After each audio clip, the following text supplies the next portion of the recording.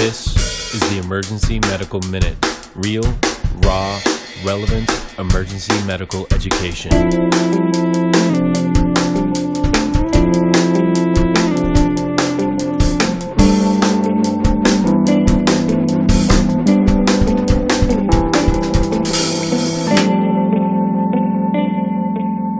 Please enjoy the show.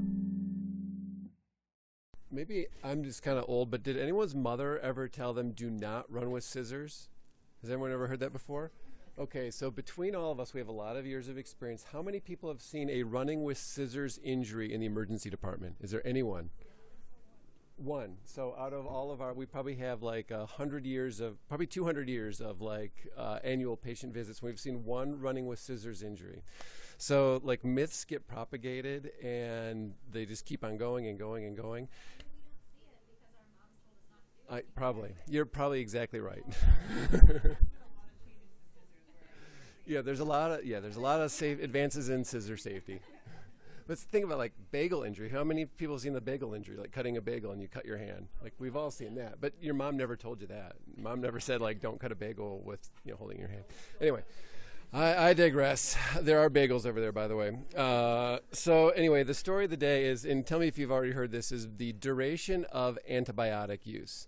So whenever we discharge people, it seems like I'll walk past the room and say, oh, be sure to take the antibiotic until it's done, even if you're feeling better. And we've all said that to patients, right? So this was a commentary in British Medical Journal about, is that actually accurate? Is it proven? And of course the answer is no, it's not proven. It's just something that propagates like running with scissors. There's a couple exceptions. So before you get too excited, there's a couple things where you definitely need to complete the course of antibiotics, and you need multiple types of antibiotics because certain diseases like tuberculosis, HIV, they definitely need multiple antibiotics. Some diseases like gonorrhea, you need to be sure to complete the course. But the other things, there's really no data that says you need to be on antibiotics for 14 days for pyelonephritis, or you need to be on 10 days for strep. So it kind of goes back to when they first started strep and penicillin. So like penicillin's a mold, and when they first gave it to the first guy who had staph infection, they basically gave him the dose of penicillin. They only had 4 grams that they made. And then they took his urine and they extracted the penicillin out of it, then gave it to him again, and kept on doing that and kept on doing it until it ran out. So, and then like a few years later, Fleming said, well, if you don't treat a full course of antibiotics, it will select for resistance, and then we'll have these resistant microbes, and then things will be bad. In fact, that's never actually been proven. And there's a lot of things like there's no studies that say for certain diseases you should only be on X number of days. So take, for example, urinary tract infections. We used to always give everyone like 7 days of antibiotics. Now a lot of times we'll give 3 days of Bactrim, and it works just as well. For pyelonephritis, sometimes people just do like 5 days of Levaquin, and it works just as well. The problem is no one studied it, and there's not a lot of incentive to study it. If you think about it, like drug companies are the ones that often fund studies, and what's the incentive for them to say, well, just use half the amount of drugs that you need. So there's not a lot of incentive to study, but it's important to study.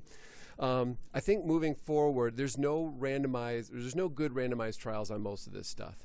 But I think moving forward, my practice might be if I see someone come back for cellulitis and it's like day 4 and it's looking good, and they say, well, shouldn't I do my full 7-day course? They say, well, if it's fine now, I might just stop your antibiotics because you're just going to get more resistance and more side effects like the diarrhea.